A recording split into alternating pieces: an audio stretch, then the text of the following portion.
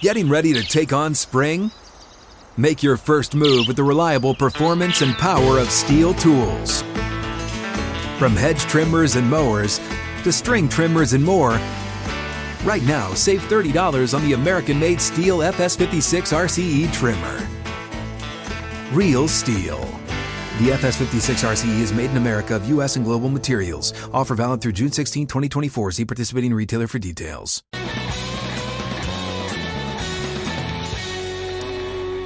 Outkick 360 across the Outkick Network. Tennessee Power Hour time. Alongside Chad Withrow and Paul Kuharski, I'm Jonathan Hutton, David Reed, Jacob Swanson making the show happen for us today. Sarah Triplett, our production assistant, flat out getting it done. We have plenty to hit over the next hour involving the Tennessee Titans. And shout out in Knoxville, where you can listen to us on Fan Run Radio and Fox Sports Knoxville. Appreciate that. Round of applause for those guys. You can chime in on Twitter and on Facebook, Instagram, on YouTube. Just search us out, Outkick 360. We hope you'll subscribe to the YouTube channel. We were discussing Nick Saban's contract extension, and it ties in with the Titans as we kick off the hour talking Julio Jones and the trade, where Mike Vrabel, I believe it was Albert Breer, Paul, who wrote in his column for Monday Morning Quarterback, that Vrabel spoke multiple times with Nick Saban, vetting and getting thoughts on the type of person Julio Jones was and what he would be like inside of a locker room, and trying to get a feel for the type of individual they were trading for. I found that really interesting, that the multiple times conversation where you go back trying to make sure you're getting a guy that you think you know, but it goes back to something Urban Meyer said in free agency, and a lot of people ripped him for, but you can disagree with him on many things, and he can still make a solid point about the unknowns of free agency, not really getting to know a player. In this sense, you're trading for the type of guy you think he is, but you don't really know. And this is an example of Vrabel having a relationship with Saban and trying to figure that out. Yeah, it's true. I mean, we're not asking for you to be sympathetic to NFL people whose job it is to get to know these guys. But you can't recruit, but it's not like a college guy. And without the combine, it was different for college guys, and without the personal visits at pro days. But when you're scouting for the draft, you get to really kind of interview a kid and get to know him. Well, you certainly did, even still this year with Zooms. You know, you're getting multiple instances where you're face to face with a guy and getting to know him. They don't have that with a regular free agent or with a trade guy. You're going a lot on reputation and on second-hand stuff. I imagine they talk to people beyond Nick Saban as well. Sure. Arthur Smith doesn't know Julio Jones well, but they're talking to Arthur Smith on some informal level about what he knows about Julio Jones, and people who are on previous staffs with him. I think he was asked about weighing in on the Julio Jones trade, and Arthur Smith's public response was, I don't worry about players I never coached. Yeah, which is a good answer. You know, like that's an intriguing answer, because I'm not sure Arthur Smith ever really got to know him. Yeah, probably not. Are there any concerns about he maybe could have played a couple of extra games a year ago, but because of everything going on with his contract and his situation moving forward, there's a lot of people in Atlanta who believe that he dogged it a little bit. Yeah, well, I mean, I think a that's year what ago in those 9 games. Is that a concern, considering the Titans' recent track record for guys not necessarily loving ball, even though we know Julio Jones, when happy, loves ball? Well, I think that's what they're sorting out. Listen, this last contract he got, we talked about it some yesterday. They had said they were going to revisit it, in 2019? I might have the years wrong. In 2019. That's right. He came in 2018 and he wanted something, and they ultimately found a way to give him some money in 2018. Then the deal he got in 2019 he wasn't really happy with, and they weren't really happy to be giving it to him. And so it's one of those situations where instead of with a new contract, both sides feeling like win-win, both sides felt like loss, and things got sour. And going back to last year, on top of the injuries, he was also really tight with Dan Quinn. Julio Jones was. Yeah, and whenever he was fired, the thought was Julio did not like that. And part of the Dan Quinn, that maybe is part of why he was really tight with Dan Quinn, or part of Dan Quinn, getting ingraining himself with Julio Jones, was that there was a perception that Dan Quinn was soft with him in terms of the practice stuff and how often or not often he practiced.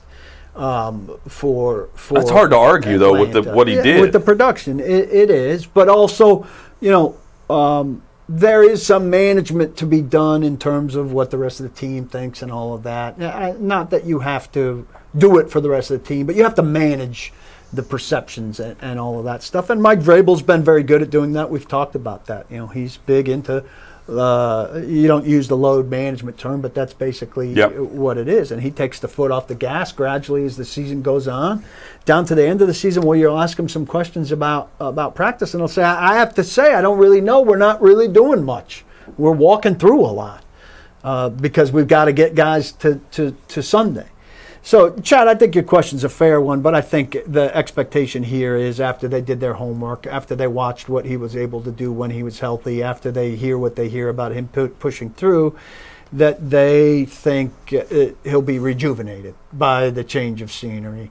Some people I talk to who know him a little bit seem to think he's going to be eager to stick it in Atlanta's face, like, you guys think that I was taking a downturn or I'm close to done, I'll show you. Well, it's a good transition to the trio that the Titans now have, because the trio is extremely tight between him, Derrick Henry, and A.J. Brown. Like him joining that group where he and Derrick, obviously from the same college, different eras at Alabama, but work out together, good friends. And then A.J. Brown looks at him as a mentor, as someone that he views as the greatest of his generation, and now he's trying to come in behind Julio Jones and put up those same type numbers. Had a picture of him in his locker and looked at it and said, "Don't let Julio Jones outwork you today," as he headed out to practice. Warmed up in a Julio Jones jersey in Atlanta a couple of years ago before the game. So a ton of mutual respect there. That trio in terms of the respect. And the other thing about the mentorship kind of thing, Roddy White did a really good job mentoring Julio Jones. Julio Jones, I'm told, did a really good job setting standards and showing Calvin Ridley the way in Atlanta. So in terms of those kind of relationships, I think Titans fans can expect Julio Jones to be the tone setter guy, not just in how he goes out and plays on a Sunday, but in the locker room, in the meeting room, in the individual periods of practice and all of that stuff. I think it's great to talk to Nick Saban. It is different, 10 years removed from his time, 10, 11 years removed from his time at Alabama, what he's been as a pro. I do think Nick Saban's type of person will be completely honest with Mike Vrabel and John Robinson if they ask him a question about a player of his. So I believe Nick Saban believes the good things he had to say about Julio Jones. In terms of the malcontent part of this, with however you want to look at his last year with Atlanta, Julio Jones strikes me as the guy that as long as they're winning, it's not going to be a problem. I don't think that he's going to come in and because, A.J. Brown has more catches through 4 games, he's going to have an issue with that. I think it's more about scoring points and winning. What we've always said about this Titans team, and a year ago we said it a lot, at what point does it become an issue in the locker room if the defense is so bad? If the offense is so good, but the defense is so bad, it prevents you from winning when you should be winning, when does a divide start to happen? That's where I could see Julio Jones, A.J. Brown, Derrick Henry, anyone, just human nature getting upset with that side of the ball. Which then comes back to, have the Titans done enough defensively? It's a bunch of ifs about what you're waiting to see with that team, but that's the one that if there's anything that could tear apart this team or tear at the seams of what they're going to be, it's the offense being frustrated and upset with the defense for not doing enough and not pulling their. And the Atlanta defense has not been good. The difference is their team's winning 4 games a year, right? And the Titans are winning 9+.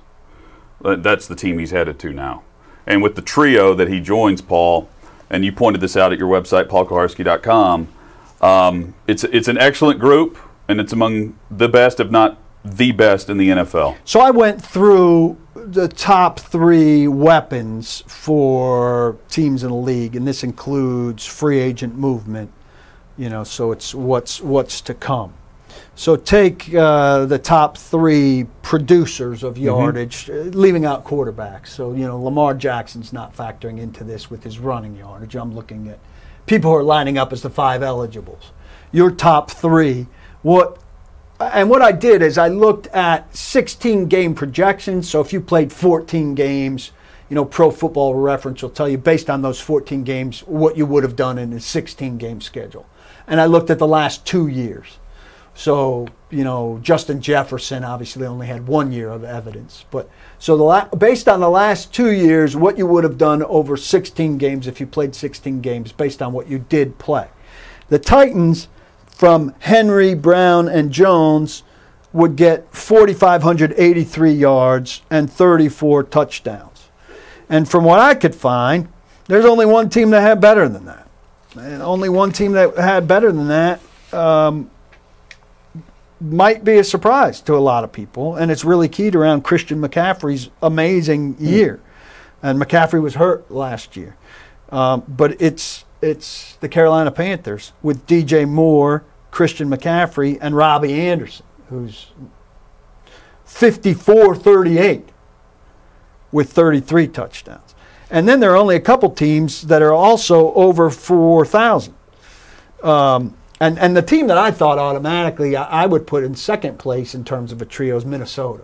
Dalvin Cook, Justin Jefferson, and Adam Thielen. Though Thielen's production's actually been down, but they're at 42-38 with 38 touchdowns. And those guys really have missed games. Thielen's missed a lot of games. And Dalvin Cook, too. And he's only at 860, but Cook's at 1978 by himself, so he's pretty damn close to Henry.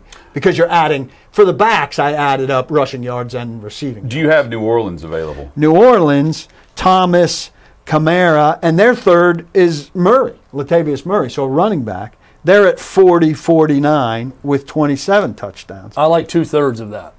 Yep. Two-thirds of the legs of that one are tremendous. Really good. And that's it for over 4,000 yards. So they're right there. And I talked to personnel people with 3 teams, and they said, basically all 3 said the same thing. I can't think of anybody off the top of my head that's better than Henry, Brown, and Jones.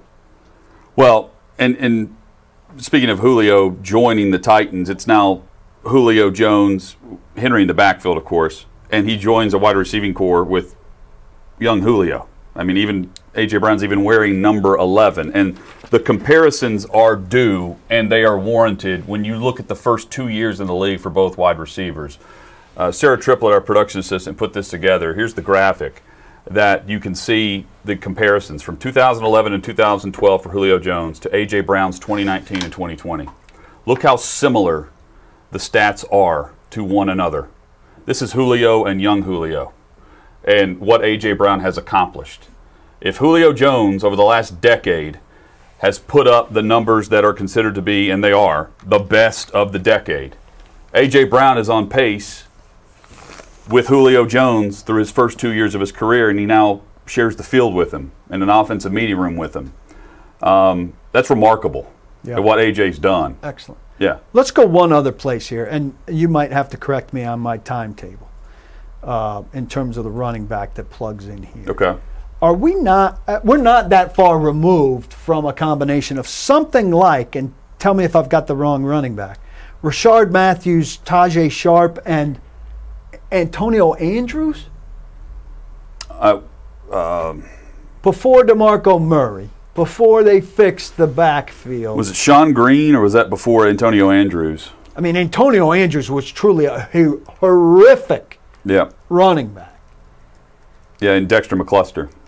He was in the same running back group with him. All right, just think about that trio and this trio. That's like single A ball and it's the 2014 roster and all pro is what we need to be looking up, and we can actually. I'll find that. Yeah, 2014 Titans starting lineup. I mean, you talk about 360. Kendall Wright's last year. He was the star of the offense at the time. Kendall Wright. And I mean, running back that year, starter was Bishop Sankey as a rookie. I mean, Bishop Sankey was all-time terrible draft pick. Who else you see there? Bishop Sankey, Justin Hunter, Nate Washington, Kendall Wright, Delaney Walker. Yeah. I mean, that's not that bad, Nate Washington. It was Delaney's, second year with the Titans. Antonio Andrews was on the roster. Antonio Andrews was on the Tennessee Titans roster. Just let that sink in.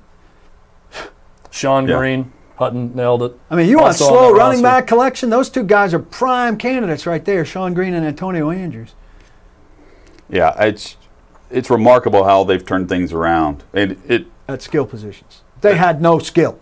There was a period of time there where their skill positions were, as we're talking about this trio potentially being the best trio in the league.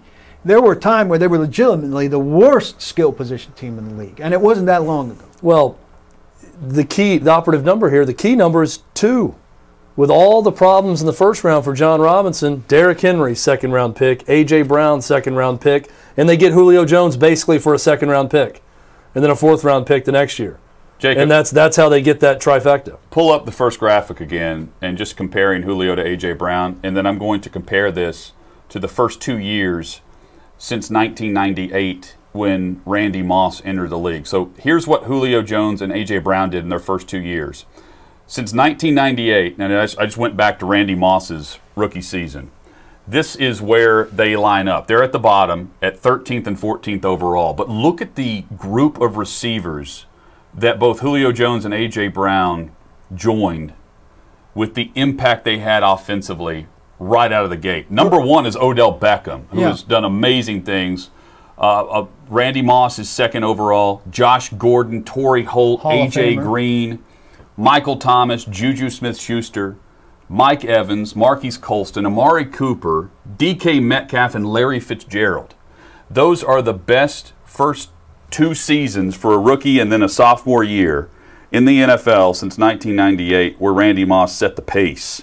And then Odell Beckham, when he came into the league, ripped it to shreds with the numbers. But A.J. Brown and Julio Jones did that too. And I'm only pointing that out to give credit to A.J. Brown, where, the national narrative, the Titans just traded for a number 1 wideout.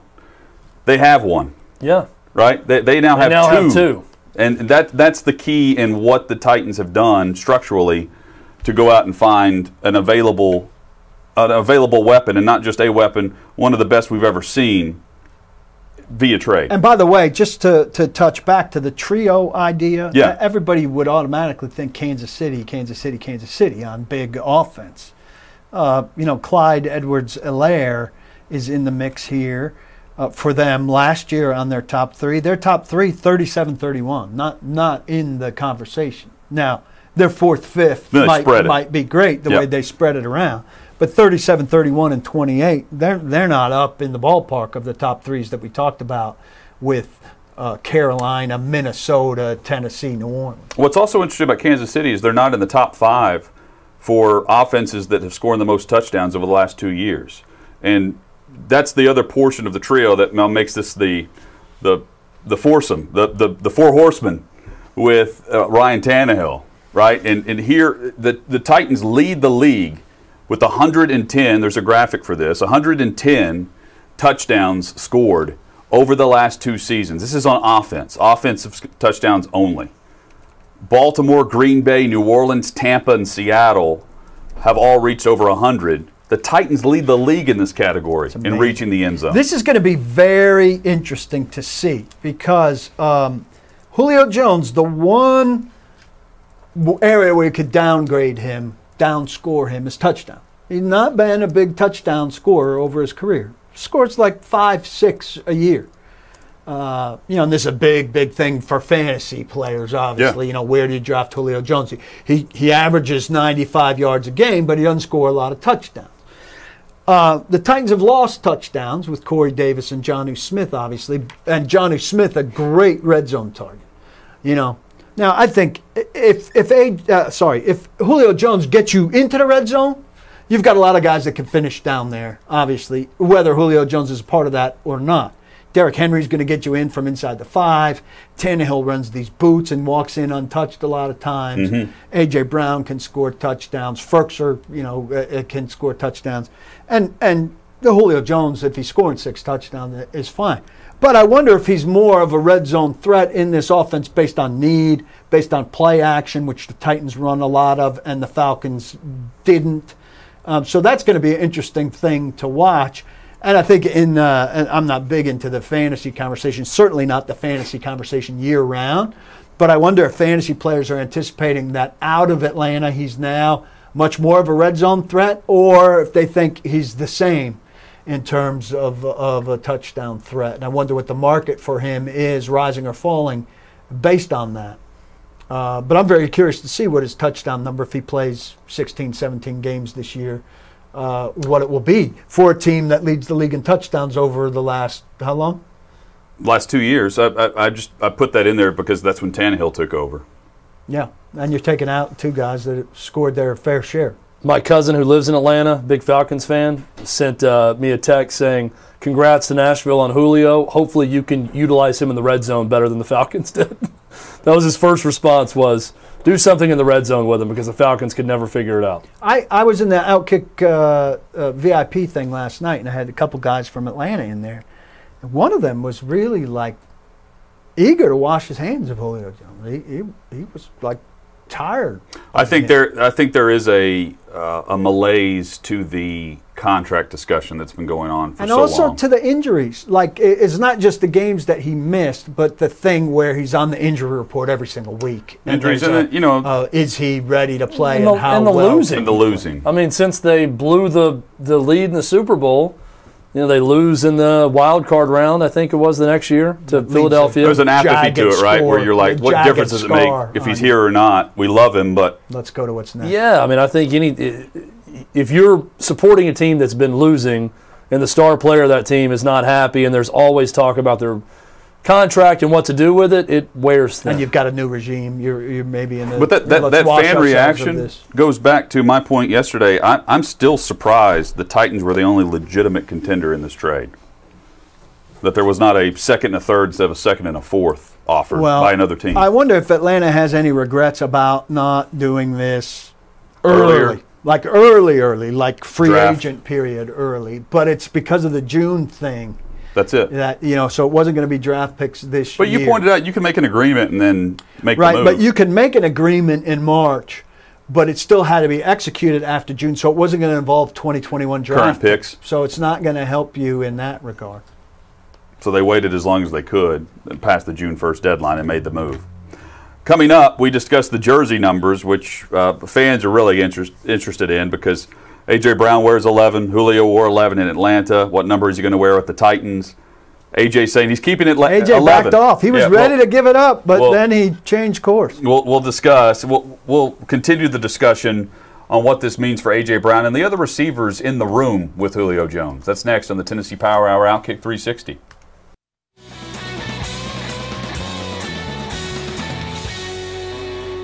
Outkick 360 and the Tennessee Power Hour. Alongside Chad Withrow and Paul Kuharsky, I'm Jonathan Hutton. Glad you're with us. If you're listening to the show via podcast, we appreciate that. We hope you'll leave a review and that you'll subscribe to the podcast. Subscribe on YouTube as well, Outkick 360.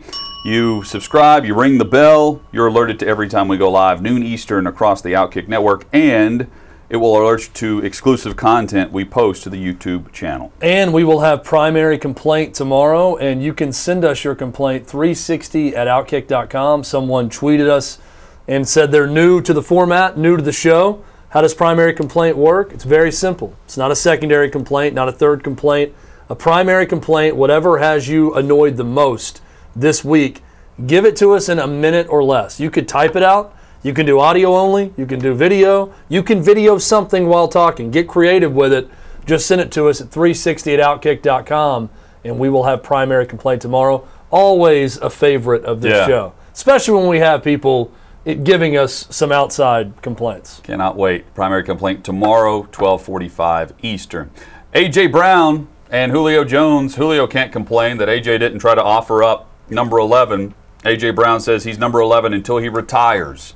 He tweets out, I tried to give it up and he wouldn't take it. Respect with the handshake. So is Julio about to wear number 8? That's the anticipation with the number he wore at Alabama. But outside chance at number 1? Well, number 1's retired. So he would have to make a phone call for that one. My bad. To the great Warren Moon, who and AJ said AJ was. I think AJ would give that number up, but quicker than Warren Moon would. AJ Brown he learned about Warren Moon this offseason and said after learning about Warren Moon, he doesn't want number 1. Unworthy, yeah.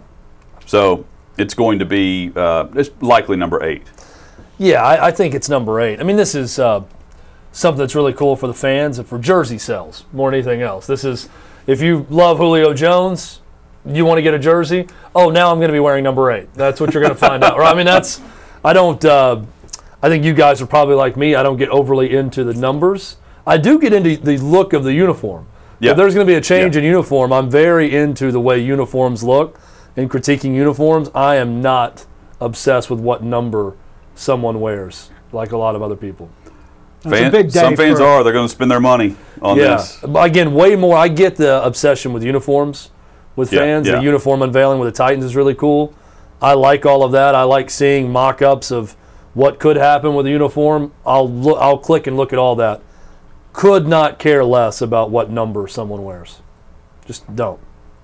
I wonder monetarily what this means for, the site traffic for like a Titans Pro Shop, or we know foot traffic's always pretty busy when they announce these new jerseys, but monetary value for trading for a guy like Julio, what that immediately means. Well, I wonder about the time lapse between them, and they're apparently revealing this number today, the time lapse between them putting out on social media a picture of the jersey. Oh, I bet they have it. And them having the jersey at the Pro Shop. They had Clowney jerseys the 2 days after they signed him, because we did a live show out there and they had them available. They had just put them out right before we went live. Is there a time for this, or they're just saying today?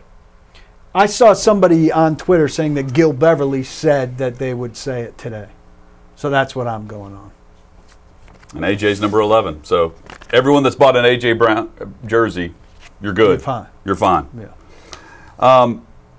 What does this mean for Des Fitzpatrick and Racey McMath that they join? It's not just about Julio. They join this group, and we can throw Josh Reynolds into this group with Racey McMath and with Des Fitzpatrick. But the top 2 guys have this horsepower mentality. Like they're both thoroughbreds in the league. And there is there's no rest for reaching a certain mark in your career. There's no, personal participation trophy for making it a certain distance and certain goals and expectations. Well, I think it's a terrific spot to be if you're a young receiver to be able to watch these 2 guys work. I mean, Racey McMath isn't a guarantee to be on the roster. Racey McMath needs to be watching. I've heard good things about McMath. The special teamers first and foremost, because that's where his early impact or any chance to be dressed on game day. And you've seen him in person. I haven't. I've talked with people who have seen him multiple times now, and they've been impressed with what he's shown so far. Well, he can go. I wouldn't put Josh Reynolds in the same conversation. Josh Reynolds was a very good number 3 last year to Robert Woods and Cooper Kupp. And so now he's even in a better situation, you could argue, being a 3rd to A.J. Brown and Julio Jones. So ideal spot to be Josh Reynolds right now. Those other guys are fighting. It really impacts him for depth roles, because he's going to get the 3rd corner matchup. Yes, and he goes from being overextended to being in his proper place. Extended. He's going to get overextended to just properly placed. What does it mean? It means just don't screw it up. Right. I mean, that's I think what it means for those guys, right? Like you can just go into a very minor role. Josh Reynolds' role will be clearly bigger than those guys. It should be bigger than what he did in L.A. Not only has he upgraded in the wide receiver room, he has upgraded in a massive way at quarterback. Yeah. Yes. And I also think I mean, there's no way the Titans can play as much. I still think they'll play more too tight than we expect, just because it's their nature. Yep. But they have to play more 3 wide now based on the talents of the people that we're talking about and based on Taylor Lewan being back, so you don't need as much tight end help in the blocking scheme, though right tackle, be it Kendall Lamb, Ty Sambrailo, who I don't think it will be, or Dylan Radins, who I think it should be and soon, that guy's going to need some help, but he only needs help from one guy. He doesn't need help from 2 guys. So I think they'll be too tight more often than we expect, but not nearly as much as has been regular. Josh Reynolds is going to help this team. I think Des Fitzpatrick has a chance to help this team at times, but there's only so many plays in a game. And the offense is still going to run through Derrick Henry, and there's going to be play action, and A.J. Brown is going to get his touches and his big plays. Julio Jones is now going to get his touches and big plays. Anthony Firkser has a role to fill there where he can do something in this offense, and now he's not going to be forced to go outside of that role and do more than he's capable. But I look at those guys you brought up, Hutton, and start to think, for Josh Reynolds, it's great. I think he's going to have some very advantageous matchups now because of Julio Jones and A.J. Brown and having to account for Derrick Henry.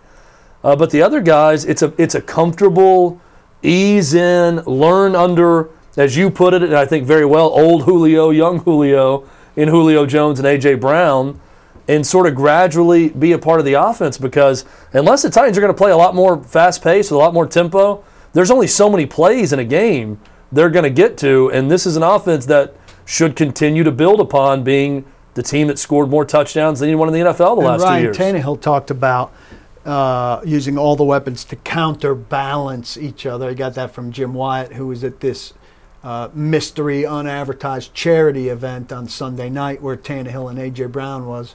This charity, which I won't name, apparently didn't want a lot of people to come, a lot of sports reporters to come to their event and give them a lot of volume when they had both A.J. Brown and Ryan Tannehill there. They could have every sports reporter in town there had they publicized it better. Touting their name in their event. But counterbalance each other is a sensible way to talk about it. Not surprising at all from Tannehill, right, in terms of how they will view it. He didn't say, oh my God, we got Julio Jones, we're going to throw a ton of balls to Julio Jones, which is not at all what you would expect the Titans' mentality to be, or how Ryan Tannehill would talk. I think it also, this is also a great room for Rob Moore. And he's done a really nice job as the wide receivers coach. But, you know, he's got 2 guys, big, physical, gritty, not afraid to get their hands dirty type receivers that they fit the brand, right? And Rob Moore has been a number 1 wideout in Arizona. So I just think the mentality and the makeup of this group is really, really good. I don't want to steal something from the Preds here, but they like to say vibing.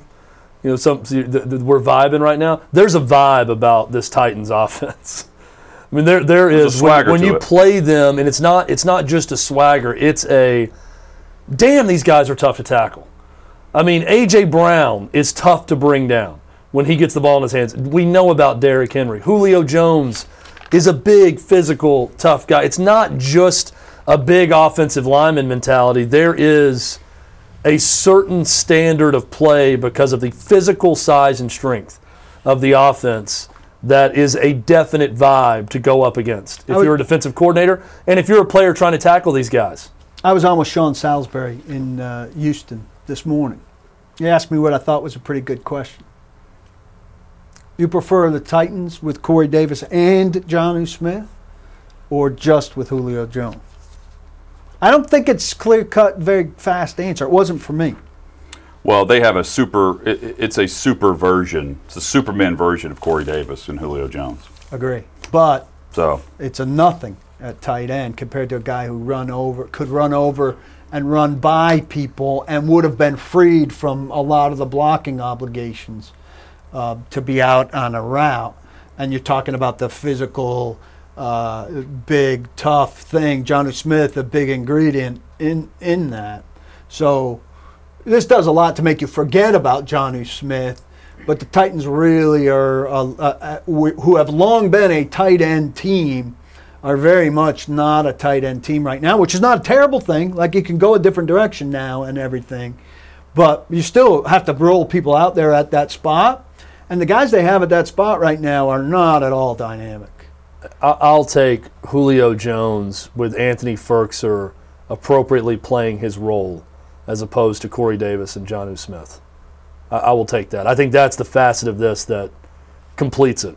Because now Firkser, I don't think, has to be asked to be fully Jonnu Smith or to be the main tight end target for a team. I think that he fits.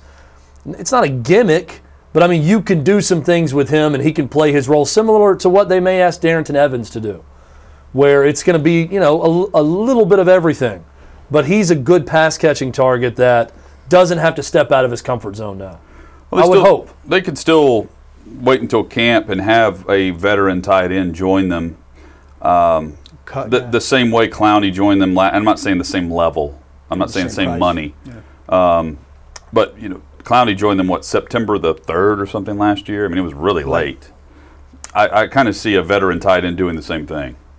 That's on the market. It would still be ideal if they could do that, but they may not. And, you know, I still think there's a little bit of difficulty with the Swaim-Firkser thing in terms of telegraphing run-pass. Yes. But, you know, Derrick Henry does a lot of running when everybody knows he's running, so maybe I overrate that a little bit.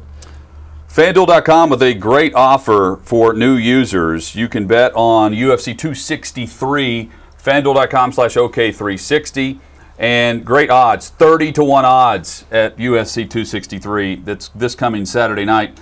30-1 odds on either Israel Adesanya or Marvin Vettori to win on Saturday. You bet to win, and you get either fighter at 30-1 odds. The max bet is $5, which means you can win $150. This is open through when the fight starts on Saturday for new users only. Adesanya, by the way, -275 is the favorite. He won the previous fight in 2018 by a split decision. So in the rematch, you can take Adesanya at 30-1 odds. FanDuel.com/OK360. Just make an initial deposit of $10 to be eligible. Stick with us. Outkick 360 rolls on.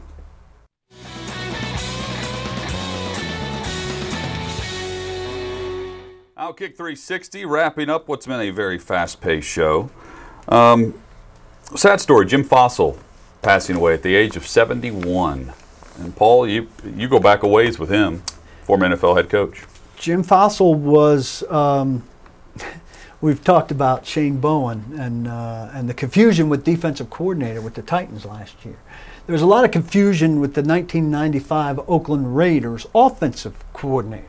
Mike White was the head coach, offensive guy. Joe Bugle, the famous offensive line coach, was an influential coach on that team. And Fassel was the de facto offensive coordinator. I think he had the title. But there was a lot of dispute about who was calling plays. I've told this story before. Nobody would come clean about who was calling plays. We all presumed it was Fassel, but nobody would ever say. And Mike White would say, like, make it like there was a consultation on each play between White and Bugle and Fassel. like they had time for everybody to talk about what play was being called. And so there's a long-running joke among those of us that covered this team, which was a ridiculous thing because they trained in Oakland. I mean, they trained in Los Angeles. They played home games in Oakland. We traveled for 20 weeks in a row. And they were 8-2. They needed to win one game to get in the playoffs. They finished 8-8 in a year when Vince Evans did a lot of quarterbacking after Jeff Hostetler got hurt. We were all exhausted. It was Christmas Eve. They lost the last game to Denver. And to be honest, when that last interception got returned by Denver, a lot of us looked at each other in relief because we had just traveled so much, and they were such a miserable bunch. He played at like 3 colleges, Jim Fassel. But so years later, we had at quarterback. He made the transfer portal popular before it was popular. We had Bruce Allen on our old show at Radio Row at the Combine. Bruce Allen, who was with Washington football team, and I got him to admit that he was Al Davis's right-hand man during those years with the Raiders, and he admitted that Fassel was in fact calling the plays for those Oakland Raiders. Fassel was a really nice guy, and that was a great experience for me that the first team I covered had Fassel and John Fox as the two coordinators, both of whom went on to great success as and coaches. his I son, remember him fondly, and I'm sorry to hear that. His son John's also a really solid guy in the league. He's one of 3 head coaches for the New York Giants to lead them to a Super Bowl. Now, he didn't win. That was 34-7 loss to the Ravens. Yeah. I remember he put all his chips on the table during that season, which was a hell of a motivational thing that got that team flipped and going in the right direction because they were going nowhere. Quarterback in that game, one carry, Tom Collins was the Giants' quarterback that year. How about his career, his college football career, he graduate from Anaheim High School. He went and played quarterback at Fullerton College, then USC, and then Long Beach State. I'm guessing Fullerton College is now Cal State Fullerton. Maybe just changed names at the time. I lived down California. around there when I lived in Southern California. Great baseball Did some drinking program. at some Fullerton bars. Nice. And he was an NFL draft pick. I mean, he was a 7th-round pick, so it's not like he bounced around because he wasn't good. Got to find the right True blue opportunity. football guy. I'm just intrigued by that story. His last year in the NFL was 2005, which is a long time ago. And then he was involved in a lot of the spring leagues that we. It was like the XFL or something. XFL and recently something smaller, and I don't remember. They all get scrambled together. Read your thoughts. So this may win you some trivia. That's really what did John do? No, we want that. We want to see your nose hair. Jacob did that on purpose. He did have purpose. That's the perfect Look at him, angle. he's howling over there. I apologize for any small. Speaking to that microphone. This may win you a trivia somewhere. Jim Fossil was the last quarterback to throw a touchdown before the World Football League voted. Wow. Back in 1975. What Did a you see playing that career live? for Jim Fossil. I had no idea. Yes, the 2 years that I was fermenting in my mom's womb. Get nice and close to the mic. Jacob, show him how it's done. If Jacob, you don't mind. you show us how it's done. I mean, if people are going to hear what you're saying, you have to talk into the microphone. Why do you find that so amusing? I love it. I just think it's hilarious. It's a Spinal Tap-ish feature of our show. It's great. Speaking of hilarious, the fascination with our viewers with my shoes. Yuppie Mullets in the YouTube chat. Great name. Says, my primary complaint, Chad's shoes. Then he goes on to say, this is actually a pretty funny line. Chad is really into how uniforms look, just not into how his own uniform looks. It's pretty good. Look, it's a free He did shirt. wear It jeans. was given to me. I like this shirt fine. It's not the shirt that's bad, it's the collar. That I collar don't- looks like this. I don't understand your fascination. Oh, you're fun. It's It looks like an athletic polo shirt. yeah. I don't. You're always weird with my collars. I don't see it the way you. I don't know. You look great. Tell him after look the great. show, sir, about that collar. I don't. Sarah, I'm going to do the debrief with Sarah today, so stick around for that Hey. on Instagram. And I'll ask Sarah in the debrief what she thinks about my wardrobe. 360 parlay. That'll be the tonight. entire debrief. We are 76ers Her fans. debriefing my wardrobe. We are Go 76ers Sixers. fans, and we Yes. need lots of offense in this matchup between the 76ers and the Hawks. We're thinking Dr. Big J, Tobias we're Harris thinking guy. Iverson. VFL Tobias Harris, who played 1 year in Knoxville. Big Tobias Harris guy tonight. Does he contribute at all? Oh, yeah. He's their star. One of Gentlemen, their stars. fun show today. little Back bit at it tomorrow as we leave you with the 360 parlay. Go to FanDuel.com/OK360. We will catch you tomorrow, which includes Primary Complaint. You can join us for Primary Complaint 360 at Outkick.com. Thanks to everyone for making the show happen. Becca Risley, Sleepy Danny, down the hall. Appreciate you, man. And thanks to Sarah Triplett, our great production assistant, for David Reed, and for Jakob Swanson. Jakob, say goodbye to everyone. We'll catch you tomorrow on Outkick 360 across the Outkick Network. We beg of you, we implore you, do not block the box, and be sure to lock those locks. Hey, it's Jonathan Hutton. Thanks for listening to Outkick 360. Be sure to subscribe to the show to have the latest podcast delivered to you each and every day, and give us 5 stars. It helps us grow our network and provide you with more great podcasts like this one.